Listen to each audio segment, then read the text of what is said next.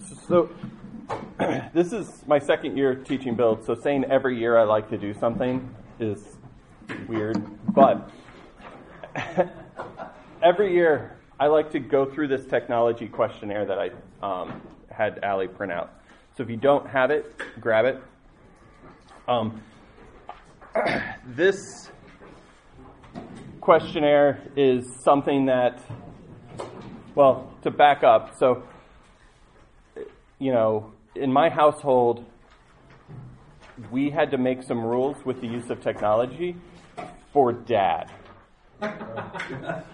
So, before my kids had cell phones, there was a strict no cell phone at the table rule. It was actually even before my wife had a cell phone. There was a strict no cell phone at the table rule because I would answer phone calls, I would text Jerry, son's commentary.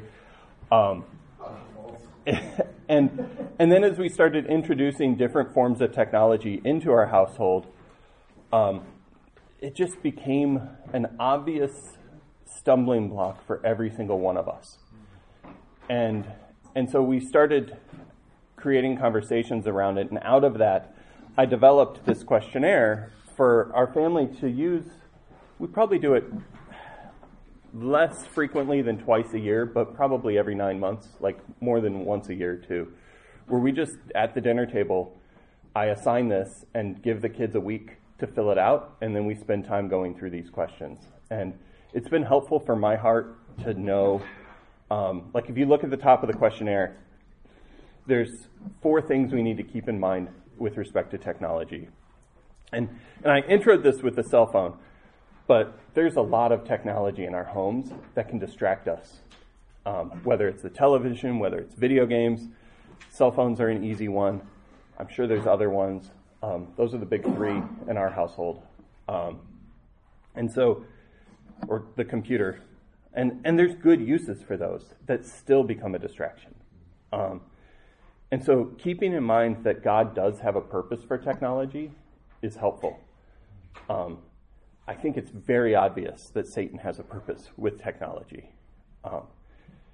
And our hearts, we need to think through how our hearts use technology and respond to technology and know that there are good ways to glorify God with it. And so in our context, and I think just in the nature of the world today, it's hard to just cut all of technology out. You can't say this is unuseful and we don't want it. But you really have to think through, how do I position technology in my life? For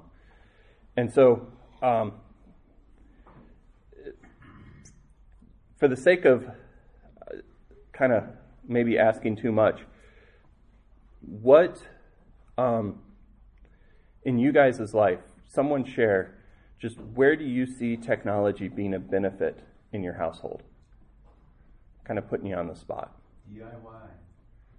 DIY. No joke. Yeah, seriously. I have saved so much money not calling an appliance repairman by looking it up on YouTube.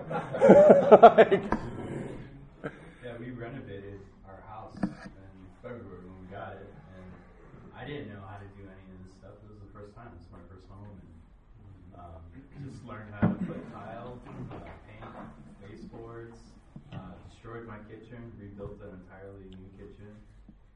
So DIYs. Yeah. That's good. What else? You're able to access the Bible, with a Bible app on your phone? You couldn't do that before. Yeah, it's crazy. We have a Bible everywhere we go. What a benefit that is. It's interesting when we go through this technology questionnaire. I ask the kids to look at their I can't remember the app, what it's called, but basically how much they use different apps. The iPhone has whatever it's called. Screen time, thank you. And have that report dictate where they think their priorities are with their phone. And it's interesting how much the Bible app is used and how little it is, depending on the person. And I mean, I like to read out of paper, but it's still such a nice tool to have right there. What else? I think for communication's sake, I use it a lot to keep up with people. and just incredibly great. If I can't get someone over the phone, I can get them over text. If I can get them over text, I can get them via email or social media. And I like to keep up with the saints, man. So I think it's just really, really great, especially for the sake of encouragement. If I'm thinking about somebody, I'll send them a quick text message. The other thing about you, love you, praying for you, or things like that. I think I find it the most, I think it's enjoyable outside of course, the Bible app and even access to resources, Ligonier or anybody else. It's great. Yeah, our small group guys has a group chat, and it's so sweet to see people care for each other. Shags in my small group, his mom had a heart attack a couple of weeks ago, and just the way that the guys reached out and then turned those into phone calls and turned those into care in their home, like it's sweet to have. I mean, there was one point during that day I hadn't even responded, and I had like 35 texts from guys in our group just caring for each other, and so it's awesome to see that. What else? Yeah. I make my living with technology. Basically spend my entire day on my computer working. So. And I'm able to do that from home. Yeah. Yeah, that's great. I do too. I have an internet business, so it would be a pretty bad business if there wasn't the internet. What are some ways that it can lead you into sin?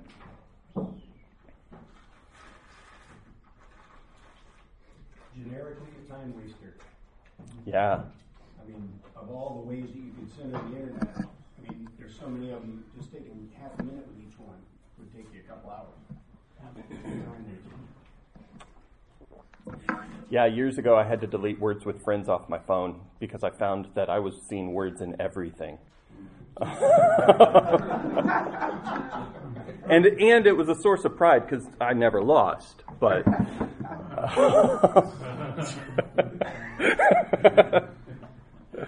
entertaining.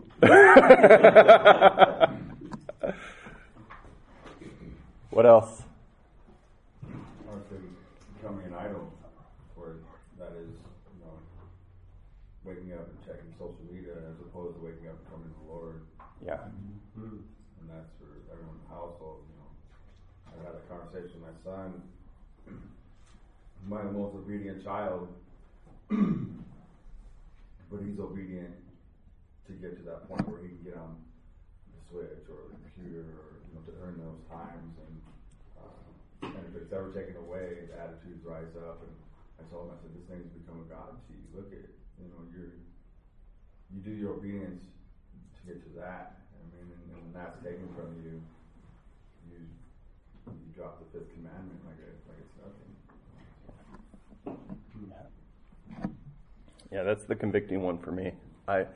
Someone who isn't here yet dressed up as me for Halloween this year, which was weird. But the prop was his phone. Like, he held the phone out. He's like, "Hey, I'm Matt." Like, oh. He also had a Sagebrush coffee mug, and that was his costume. Was himself. I'm like, oh, you cut me deep, Dustin.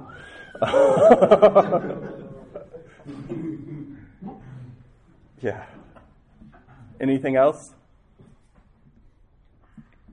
I just think of how quickly or how invasive just all of the temptation for lust and everything is so easily accessible. Yeah. I know Bethany and I have gone through and deleted apps and set up provisions that okay, this isn't as easily accessible, but it's still accessible. Yeah. It's crazy how much at our fingertips this world is. Yep. I think covetousness. I see so much of it where we're doing an admin thing with my kids right now, and so much of technology leads them to desiring what they don't have. And as I, as we talked about that with my kids, I also saw that in me. There's always going to be, outside of being Bill Gates, there's always going to be somebody that has more, right? There's always going to be something that is that you don't have, that God is not determined for your life. And I think that so often we look at what others have, what others are, and we desire it for ourselves. And I think that social media exacerbates that significantly. Yeah. Anger. In the business I'm now in, there's a lot of right wingers, I'll say, or left wingers. I was gonna say. Yeah. And the stuff they're posting, the minute I see it, man, my anger goes off. Oh. And I want to say it's righteous anger because it's unbiblical, but it's not righteous anger. It's sinful anger, and I want to lash out. I've had to shut that thing off so many times. I would say slothfulness and becoming desensitized. I mean, slothfulness because before I had my own cell phone, I'm a big boy now, but I had everyone's phone numbers memorized. Yeah. Because I had to. It was about somewhere and I could call somebody. I was like, I could just call. I would dial somebody up because they knew their phone number. Now I don't know anybody's phone number. I don't even know my kid's phone number. Right. No, seriously. And then also the desensitized part because, now that you can text, you don't pick up the phone to call that person or you don't go visit that person. You can just shoot the email or shoot the text, but I tell you what, when I get a letter in the mail, that warms my heart. I'm like, I got a letter. Something personal is tangible, right? It's something that someone took the time to do that and put the effort and heart into, and there's almost none of that anymore. Yeah, that's actually what drove the seventh question there on the list is how can you evaluate if you value technology filtered interactions over real life interactions? And I see that with our kids' generation, and I see it bleeding into our generation. Like, it's easier to text. It's you can be almost anonymous behind some piece of technology, and so it's easier to let anger rise. It's easier to not interact with people with grace. You pick up a phone or you step into someone's life, the interactions are very different. And that's important to have those interactions. There's a lot more of a intimacy that comes from us sitting in this room together than there is if I send an email to you guys. And we need that. Yeah, I think there's even between a Zoom meeting and an in-person meeting is different too. Oh my, yeah. Don't get me started.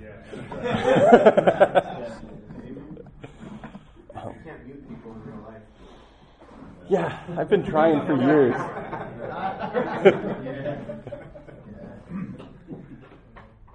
Yeah. Yeah, I think one thing we haven't touched on is I think the use of technology gives you an avenue to hide sin. And that's a scary place to be.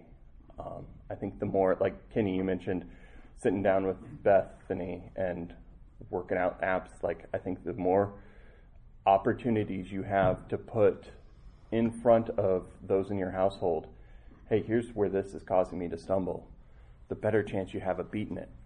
Sin loves to isolate, sin loves to hide, sin loves to be in your phone where other people can't see it.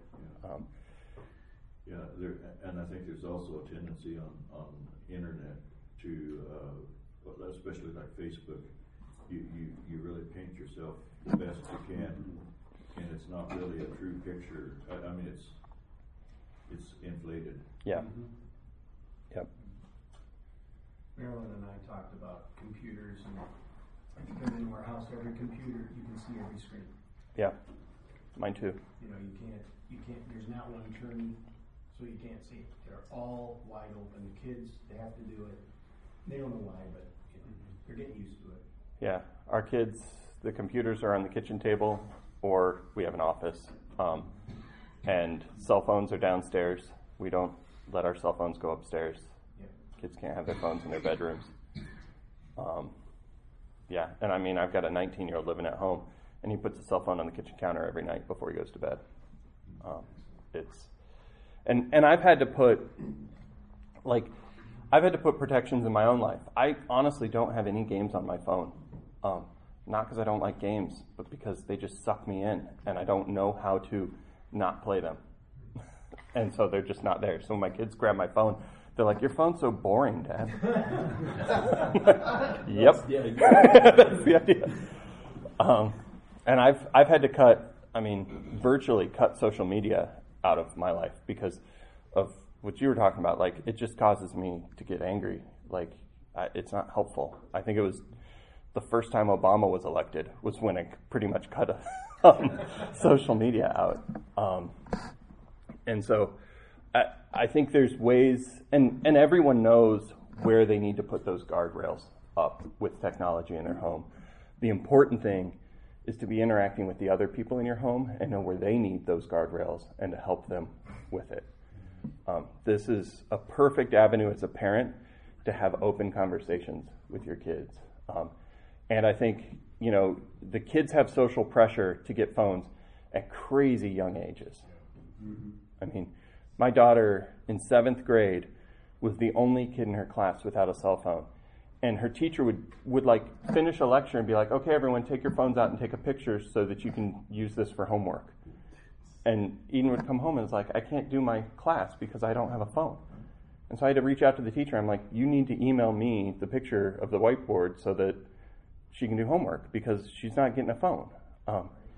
And those are conversations that you have to have with your kids.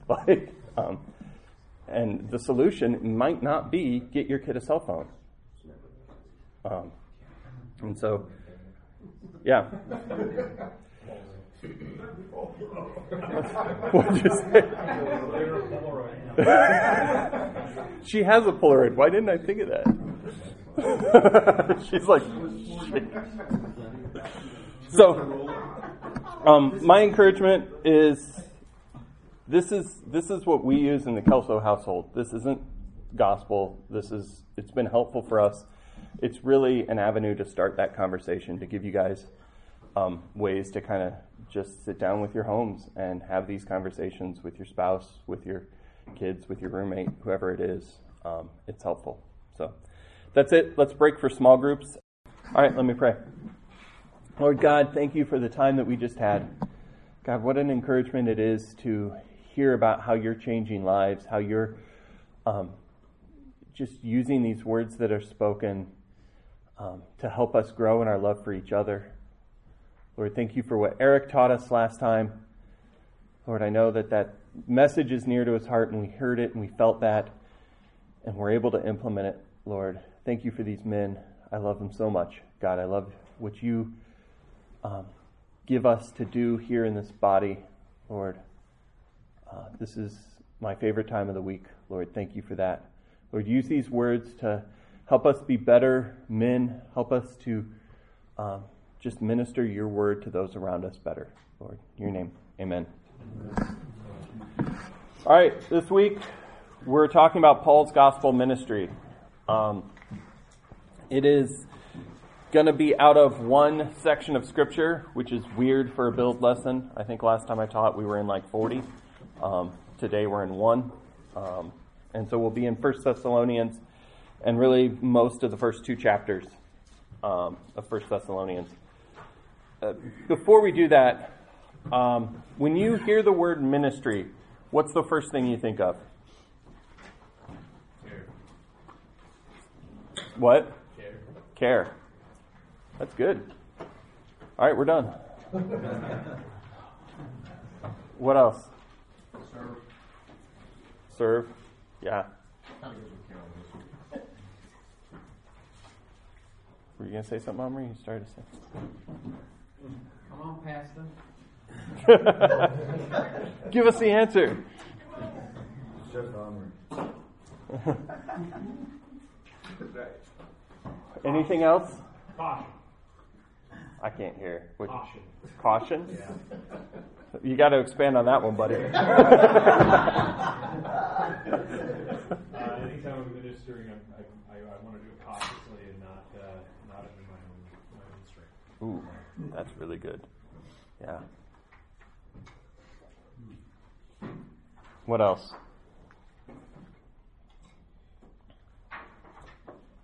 Serving one another. Yeah. What areas of ministry do you guys have?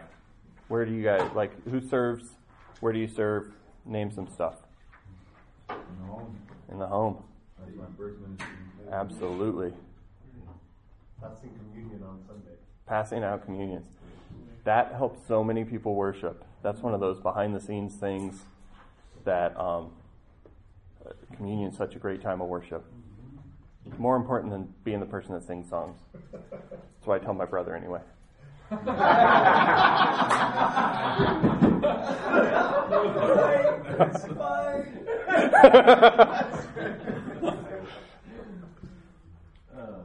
What else? Dog sitting occasionally. What? Dog sitting occasionally. Dog sitting. That is a great ministry to my household. Thank you for that. Did you have something, Carlos? Vacuuming the sanctuary? Oh, yeah. Another great behind-the-scenes thing of serving the body. Absolutely. I also help the believers worship by serving at the coffee table. Yes. Thank you. That wakes us up. It changes my whole demeanor when I walk in on Sunday. That's helpful. Twos class. That you have a special kind of grace.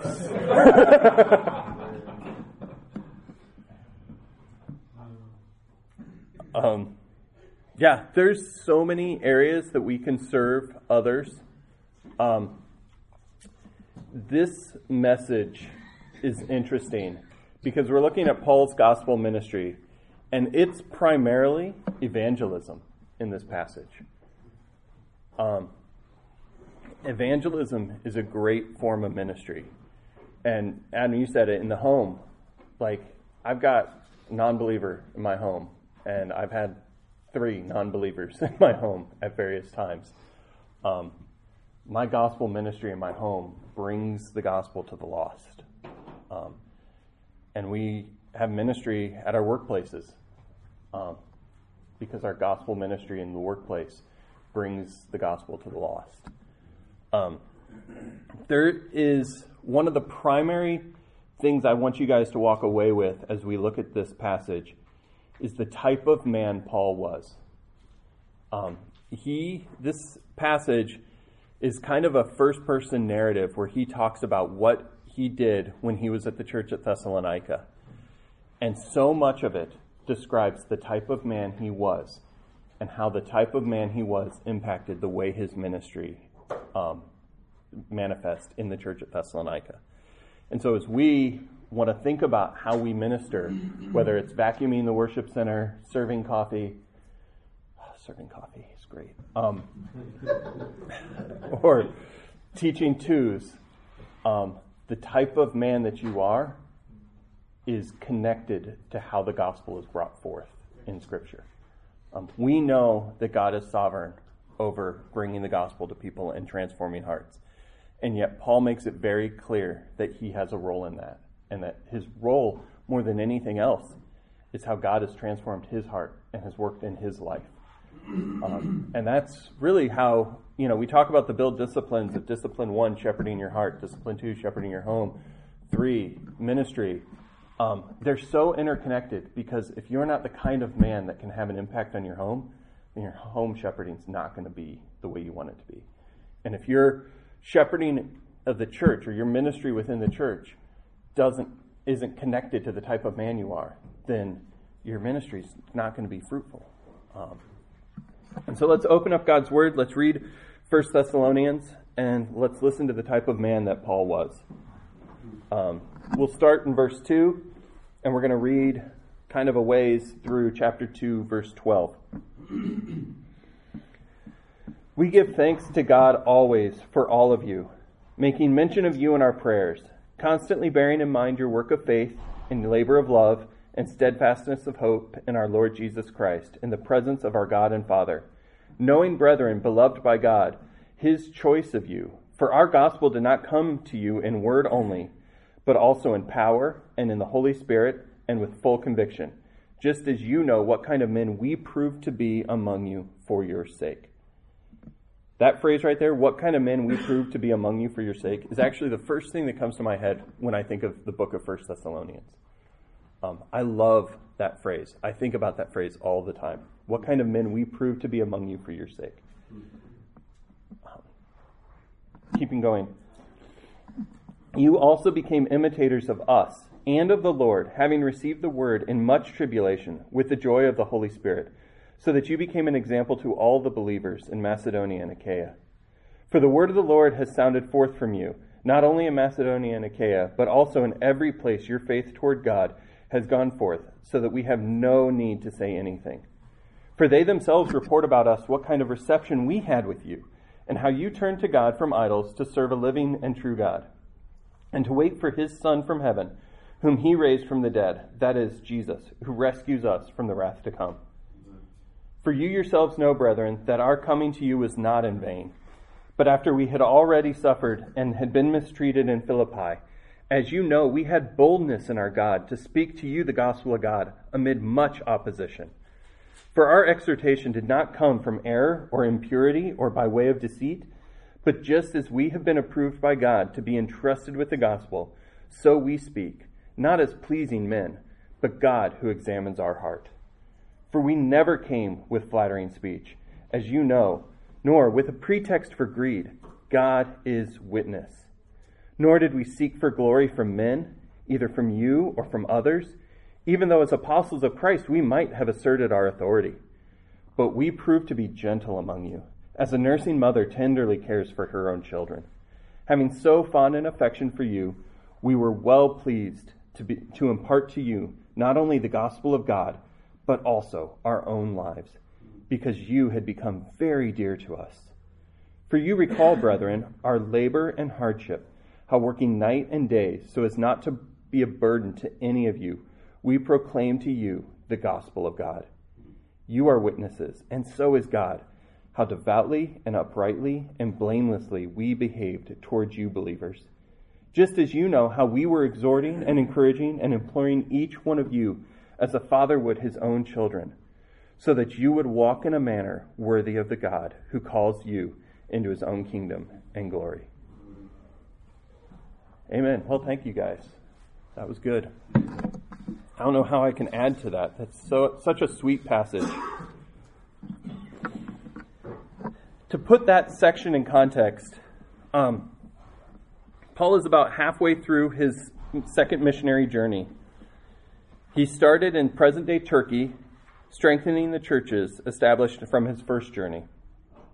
He traveled to Philippi and preached the gospel, and they were the first converts in Macedonia.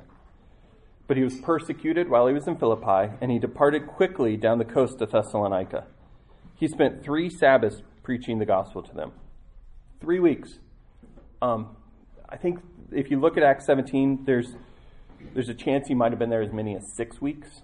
But he wasn't there that long. Everything that we just read was a month and a half.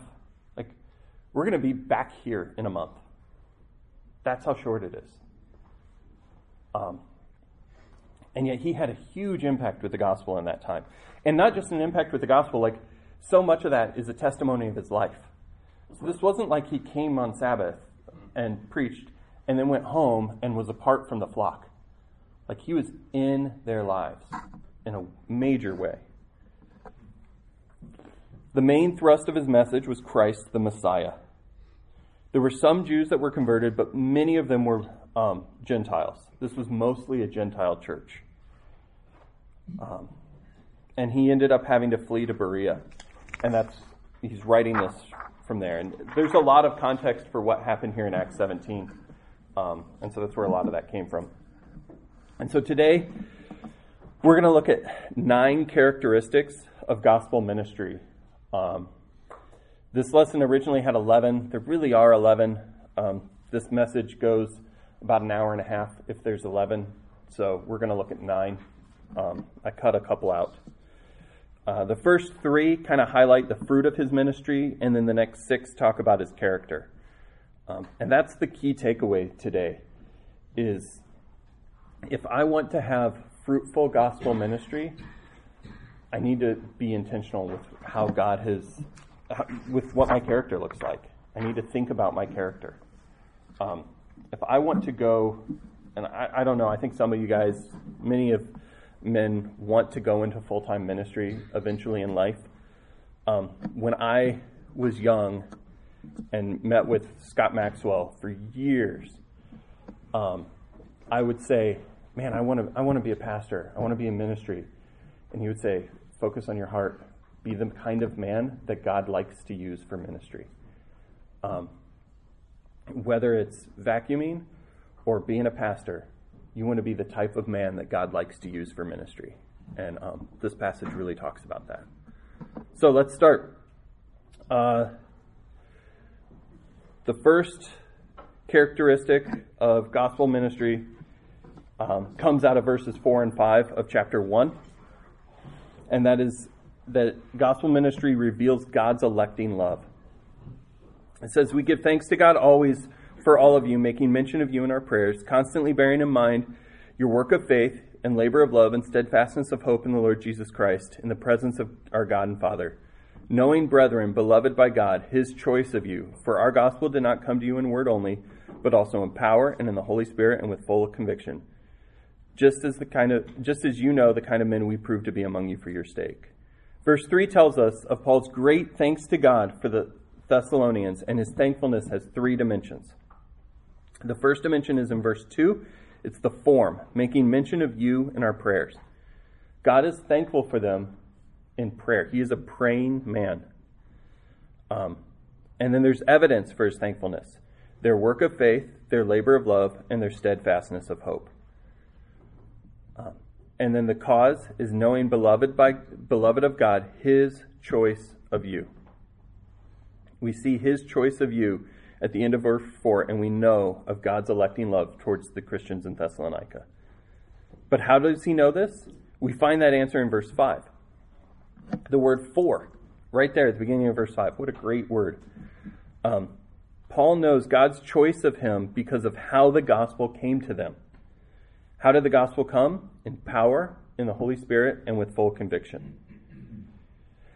When I think of the gospel in power, in the Holy Spirit, and with full conviction, I think of that as being the gospel. But in this passage, if you look at the end of verse 5, he's actually describing the men that brought the gospel. Just as you know the kind of men we prove to be among you for your sake. The power of the Holy Spirit and full conviction describes Paul and his traveling companions. It is the we that is there in the power and in the Holy Spirit and a full conviction. The gospel needs to be something that has power in your life.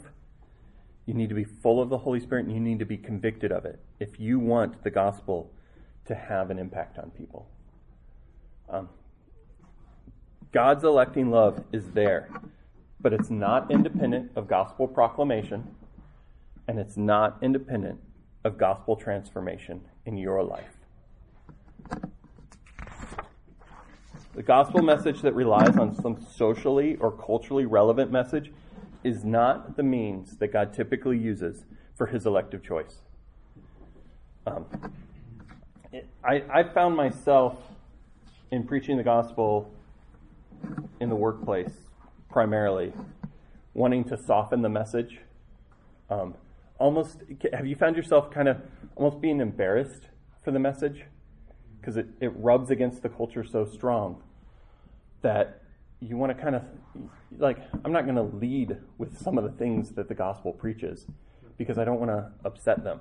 I want to make a path into how I bring the gospel. That is not with power, with the Holy Spirit, and with full conviction. If we're going to bring, the gospel has that, but if we don't bring it with that, then we're not preaching the gospel as God's written it. There's a beautiful marriage between God's sovereignty over salvation and our responsibility to preach the gospel. But if we're not preaching the gospel the way that God's written it,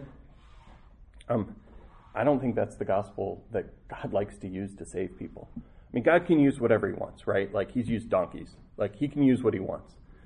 But he commands us to be convicted with the gospel and to preach the gospel. And this is the way he has used. I mean, if you think of how he's saved you, Did someone preach a soft gospel, or did someone tell you that you needed a Savior? And so the gospel comes from men who preach it with power and with full conviction. As you're being used by the Lord, consider, am I a man who is in step with the Spirit as I undertake ministry? Am I confident in the gospel's power to change? I don't want to be the one that changes the gospel. I want the gospel to be the one that changes the person in front of me. The next consideration for gospel ministry is that it labors for nothing short of repentance.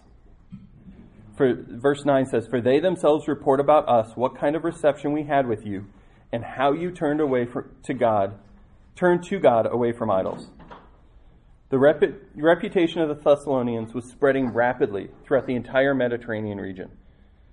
The testimony was all about two things: the manner in which Paul was received when he brought the gospel to them, and how the Thessalonians repented from their sin. Notice that Paul wasn't content to simply be welcomed in peace. Biblical gospel ministry pursues repentance, a turning away from sin to God, the God of the gospel. Would we be content if our kids were pleasant to us and wanted us in their lives, but never repented? I mean, the textbook answer is of course not. But think about that in your home. Are you fighting for obedient children who just listen to you and stay out of your way? Or are you fighting for gospel-changed lives? Think about the way you correct your kids. Are you using their sin to bring the gospel to them? Or are you using their sin to say, hey, you need to calm down, this is annoying, I'm trying to watch TV? I have a kid who's a do-gooder. I never saw his sin. Jenna and I would straight up pray that God would reveal his sinfulness to us because he never sinned. I've recently found out he sinned all the time. He was just so good at it. He used to, which is giving it away. It's Jonathan. We'll just say, if you guys know my household, you know it's Jonathan. He shared a room with his brother. He used to tell his brother every night, which doesn't say a lot for Noah, but he used to tell his brother every night, hey, you should go out and give mom and dad a hug. And then Noah would come out, hey guys, and we'd give him a spanking for getting out of bed, and he'd go back in bed. Jonathan would just be laying in bed laughing. I'm like, that kid was evil.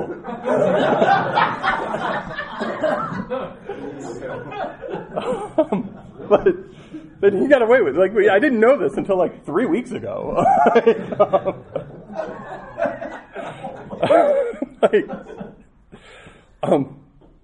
But our goal as parents was not to correct behavior. It was to bring the gospel to our kids, and for them to see their sin as terrible in the eyes of God.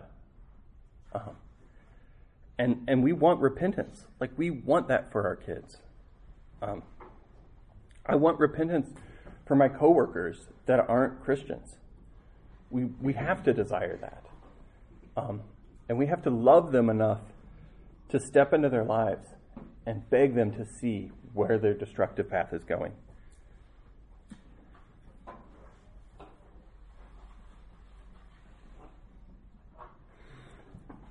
A good question to ask is, does my message to others have as one of its foundations faith in Jesus Christ and repentance of sin? Can you repeat that? Yeah. Does my message to others have as one of its foundations faith in Jesus Christ and repentance from sin? With all of the arguments, disunity, dissension in the world right now, how you respond to COVID, how you respond to Biden, how you respond to schooling. There's so many things to argue about that are so much less important than the gospel.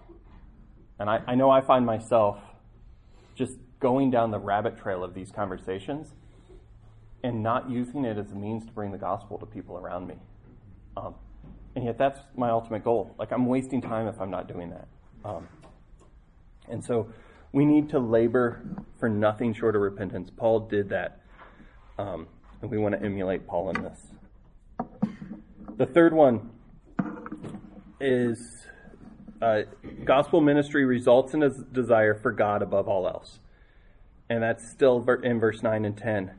How you turn to God from idols to serve a living and true God, and to wait for his Son from heaven, whom he raised from the dead.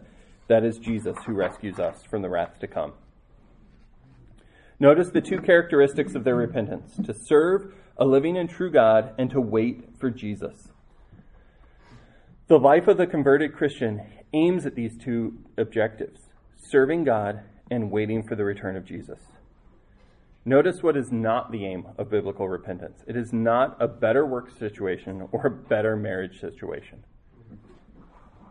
To be sure, these things may come as a natural result of living a more holy life, but the genuine believer prizes obedience to the Father and longs for Jesus' return. You know, there was a period,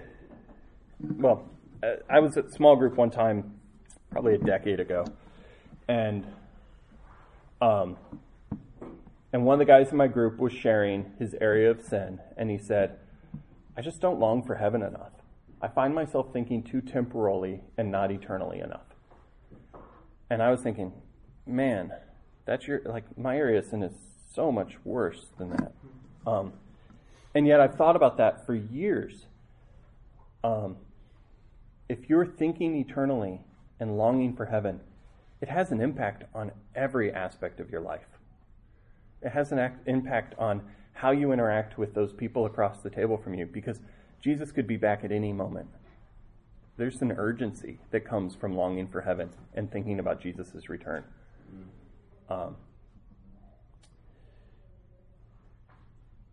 When Jesus comes back, we'll be free from sin, and we'll finally have unhindered fellowship with Christ.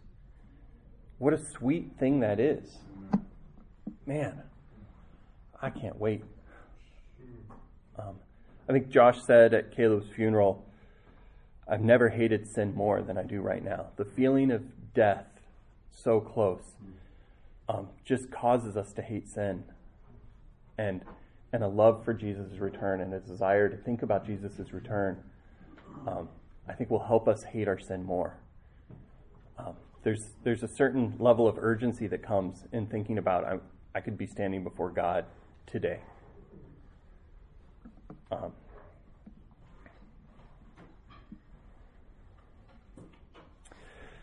So, if you're being used by the Lord in any way, consider, does my message regularly aim for believers who look forward to Christ's return for his people?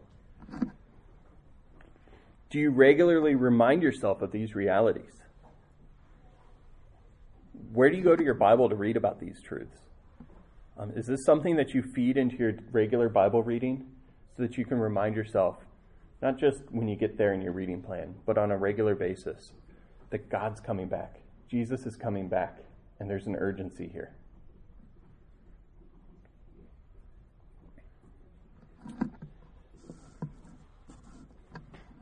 So the next 6 talk about Paul's character. A character like Paul's doesn't lose courage in the face of opposition. And that's chapter 2, verse 1 and 2. For you yourselves know, brethren, that our coming to you was not in vain, but after we had already suffered and been mistreated in Philippi, as you know, we had the boldness in our God to speak to you the gospel of God amid much opposition. The fact that Paul faced opposition doesn't mean something was wrong. He was mistreated and suffered in Philippi. I'll tell you what, I've had a couple of gospel conversations over the years with people that didn't go very well, and I wasn't quick to go back to that. And I guarantee it went nothing like what Paul dealt with in Philippi. No one's picked up a rock to try to kill me. What I perceive as not very well just shows you how cush my life is. And yet, he went straight back to go preach the gospel as quick as he could.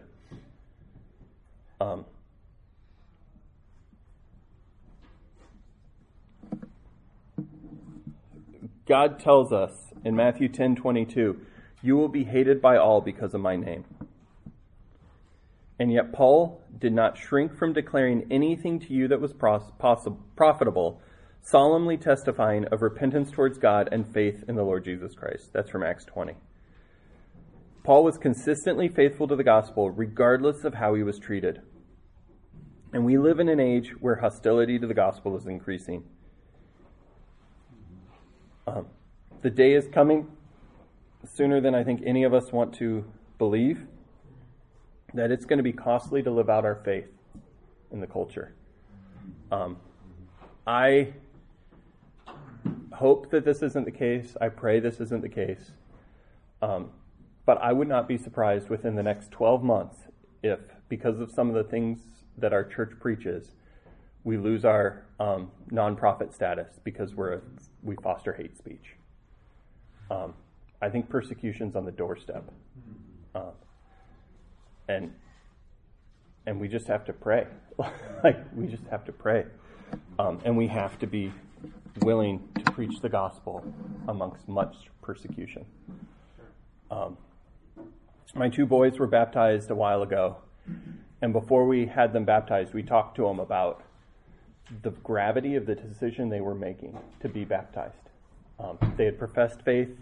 We understood that. But we're like, you're going to be persecuted for this. They're going to videotape it. It's going to be on the internet. Someone's going to Google your name, and they're going to see that you're associated with this. And that will cause persecution in your life. Recognize that. Know that. And are you willing to stand by your faith in a way that you're okay with that? And I feel like they were old enough to make that decision on their own, and were baptized. Last night, weirdly, I Googled my name. I was trying to prove a point to somebody, and it did. Communion messages pop up first when you see my name. It's not hard to know where I come from biblically. That could have a negative impact on my business. That could have a negative impact on a lot of things that, this stuff starts coming up. We have to be willing to be persecuted. And I think it's coming. I think we've lived in a time in history where we have had the most comfortable Christian life you could possibly have in all of human history. And we need to be grateful for that, and yet we need to be prepared for persecution that I just don't think we've ever felt. And by God's grace, maybe that doesn't happen in my lifetime, but it doesn't feel like that.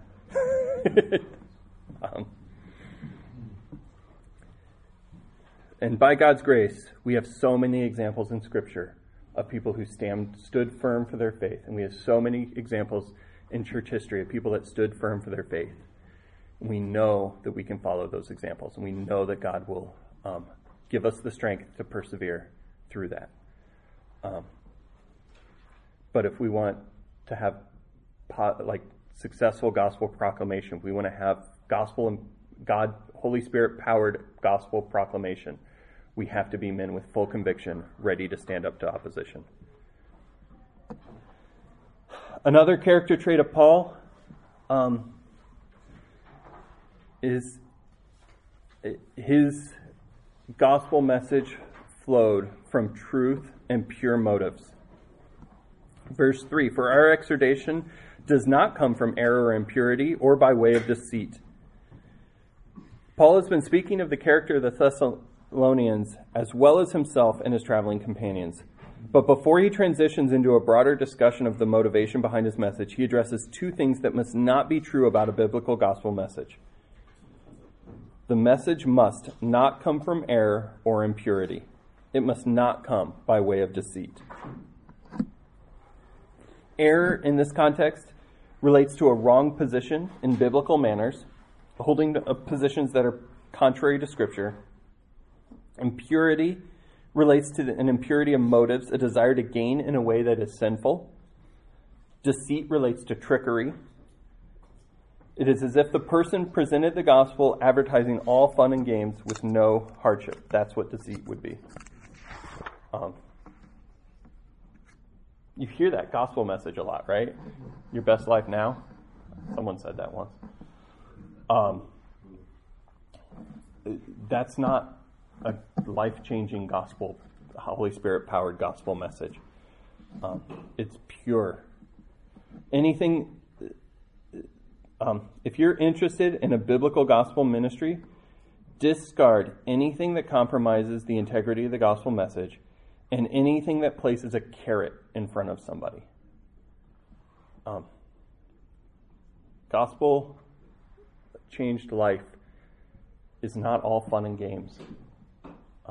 There are benefits. We talked about that a minute ago. There are benefits to having a changed life. It's hard. Gospel ministry is hard. It's only going to get harder. Repentance is hard. Turning away from sin is a sacrifice. You don't want to water down the gospel. Paul 1 tells us the gospel is the power of God for salvation to everyone who believes.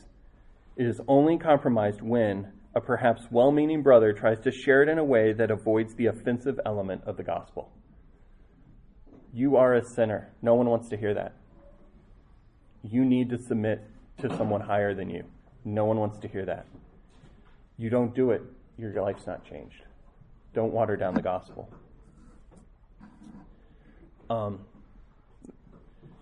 Character like Paul's, number 3, concerns itself, or was that number 6? Concerns itself with God's approval alone.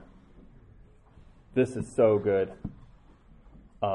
It's so easy to want to try to win somebody instead of look for God's approval in the way that we share the gospel. Let's read verse 4. But just as we have been approved by God to be entrusted with the gospel, so we speak, not as pleasing men, but as pleasing God, who examines our hearts. For we never came with flattering speech, as you know, nor a pretext for greed. God is witness. Nor did we seek glory from men, either from you or from others, even though as apostles of Christ we might have asserted our authority. Notice the statements Paul makes about himself. He says he's approved by God. He says he's pleasing God who examines our hearts. He says God is witness. And he calls himself an apostle of Christ. Paul views his gospel ministry as something that has been tested and refined so that he can be entrusted with the gospel. In verse 4, what has been examined and tested, God has examined Paul's heart, not just his deeds. Heart, all of who a man is, God has examined all of Paul. Notice the tenses. Approved by God, past tense, examines our heart, present tense. This is an examination that began in the past and continues into the present. God has been approving Paul all throughout his ministry. Labor in gospel ministry with a desire to please God and God alone. Why? Not greed, not glory from men. Man is in a mixed condition. Even on his best day, sin is crouching at his door. His own flesh will lie to him that these things are okay. So if you're being used by God in any way, consider this. Am I concerned first and foremost with God's approval or with man's?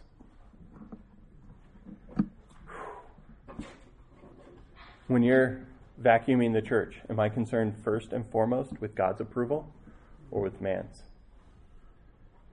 When I'm caring for 2-year-olds who are screaming and trying to escape the room, am I doing this for God's approval? I've done that class for so many years. Or with man's? We need to be looking for God's approval. God can see all of us. He can see our heart. This isn't an outward appearance thing. This is a heart thing. Paul's character values gentleness. Verse 7. We prove to be gentle among you as a nursing mother tenderly cares for her own children. At different points in his ministry, Paul had to admonish other church leaders for their own hypocrisy. Galatians 2. He had to rebuke believers in churches he established. Galatians 3. He had to encourage faint-hearted believers. 1 Thessalonians 4. Gospel ministry requires you to make good assessments of those to whom you minister, and to bring to them whatever it is that they need most, whether it's rebuke, whether it's help, whether it's encouragement. He needs to be adept at using both a hammer and a polishing cloth. The only kind of man who can do these things well is the man who, by God's grace, is gentle. I think the impulse is to be a gentle man. That's how you deal with the faint-hearted. But to rebuke, you don't have to be gentle. Oh my goodness, that's wrong. When you're bringing a rebuke, you need gentleness so much more. And yet God calls us as men in other men's lives, as people within the body, to be willing to bring rebukes to each other.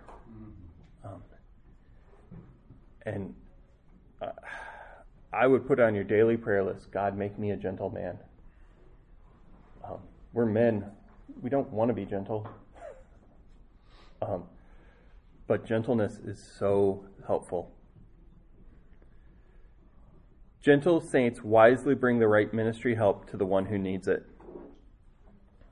So if you're being used by the Lord in any way, consider, am I content to allow God's power work through me?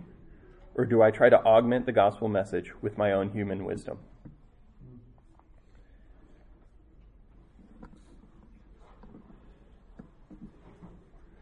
Paul's character blends gospel proclamation with selfless love.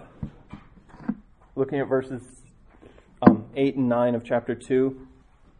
Having so fond an affection for you, we were well pleased to impart to you not only the gospel of God, but also our lives, because you had become very dear to us. Look at that verse. He sandwiches, the bread of the sandwich is having a fond affection of us, and you would become very dear to us. So what is the outcome of this love for them? Imparting to you not only the gospel, but also our lives. This isn't a man that stands up front, preaches the gospel, and goes home. He loves the sheep, and he's in their lives.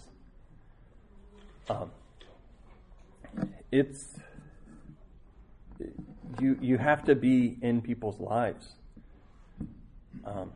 That's selfless. It's hard. Lives are messy.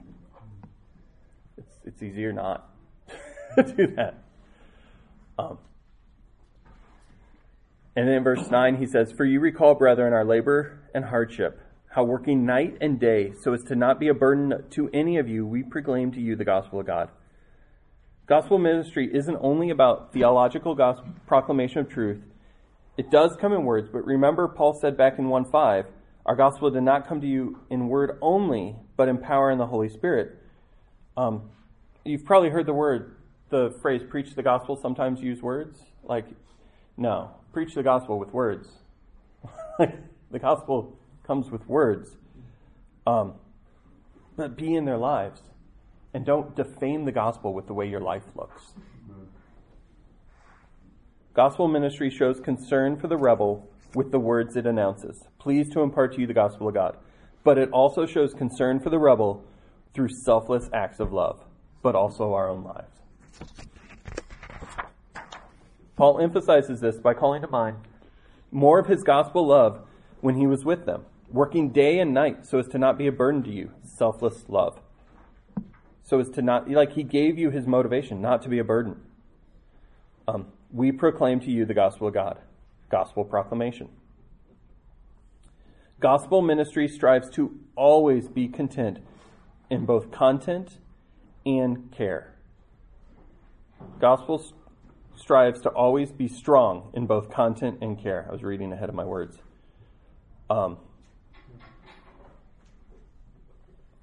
So if you're being used by the Lord in any way, consider these questions. Is your gospel message accompanied by personal care for others? Man, I had an employee back at Spencer's who's just had so much anger towards God. And you could see the gospel proclamation have a different impact through my life and his life because I just loved him. I just would ask, how's your family doing? Like, really wanted to love him. And whatever caused his anger towards God in the past, that whole message was softened because of a true love for this man.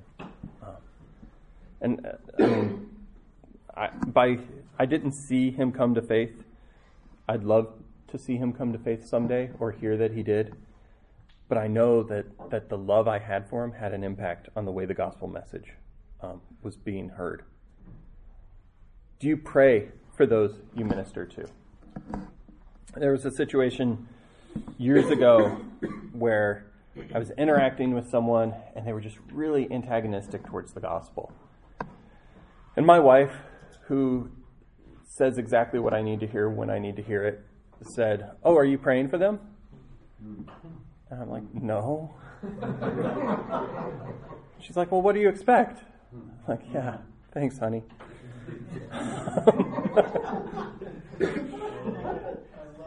Yeah.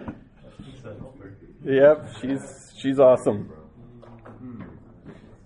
Do you pray for those to whom you minister?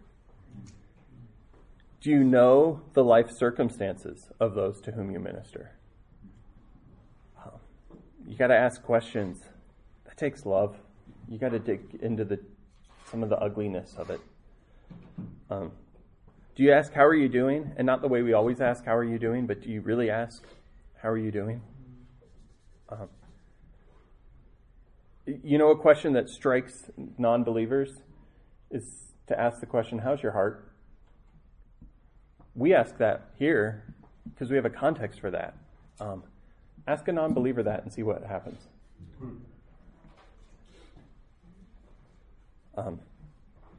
The last point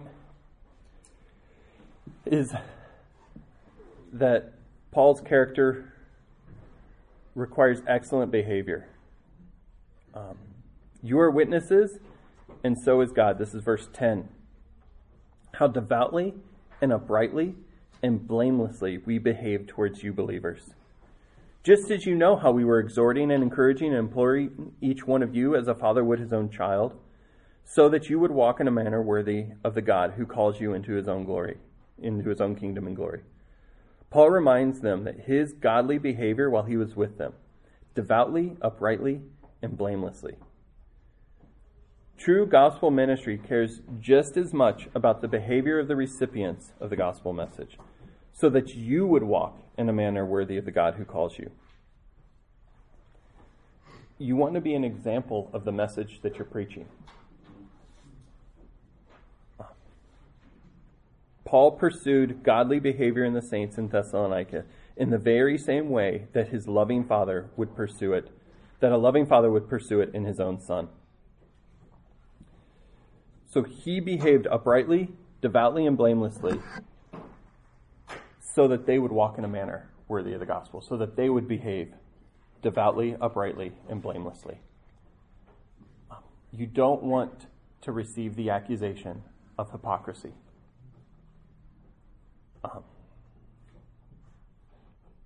The gospel ministry is concerned with how we live as believers in Christ. This passage talks a lot about gospel proclamation to a lost people who then became a church, who then their message spread throughout all of Asia. And if you look at a map, like homework, it's not in the homework, I don't think. Homework is go just do a little bit of research on where Thessalonica was.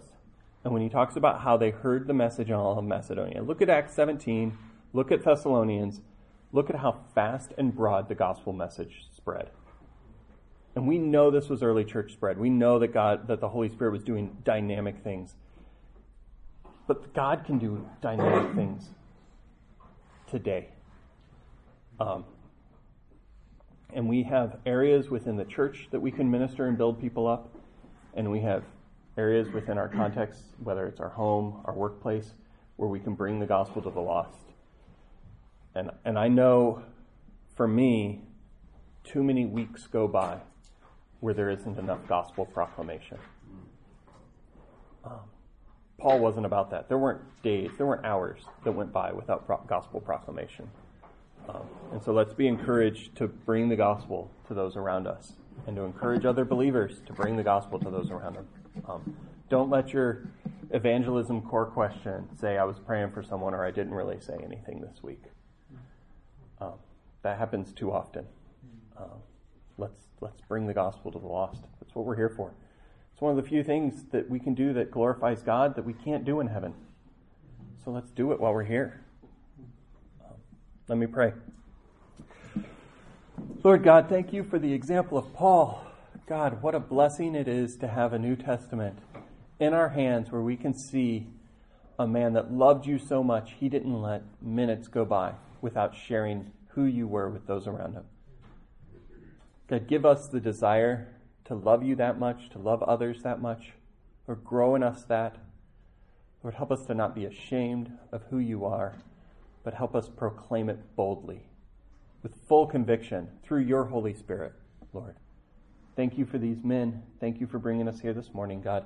Help us to use the next couple of weeks where we may interact with family that's not believing, where there's a topic in this world of your Son coming to the earth. Everyone knows it right now. Lord, help us not shy away from gospel proclamation in this month, Lord. In your name, amen.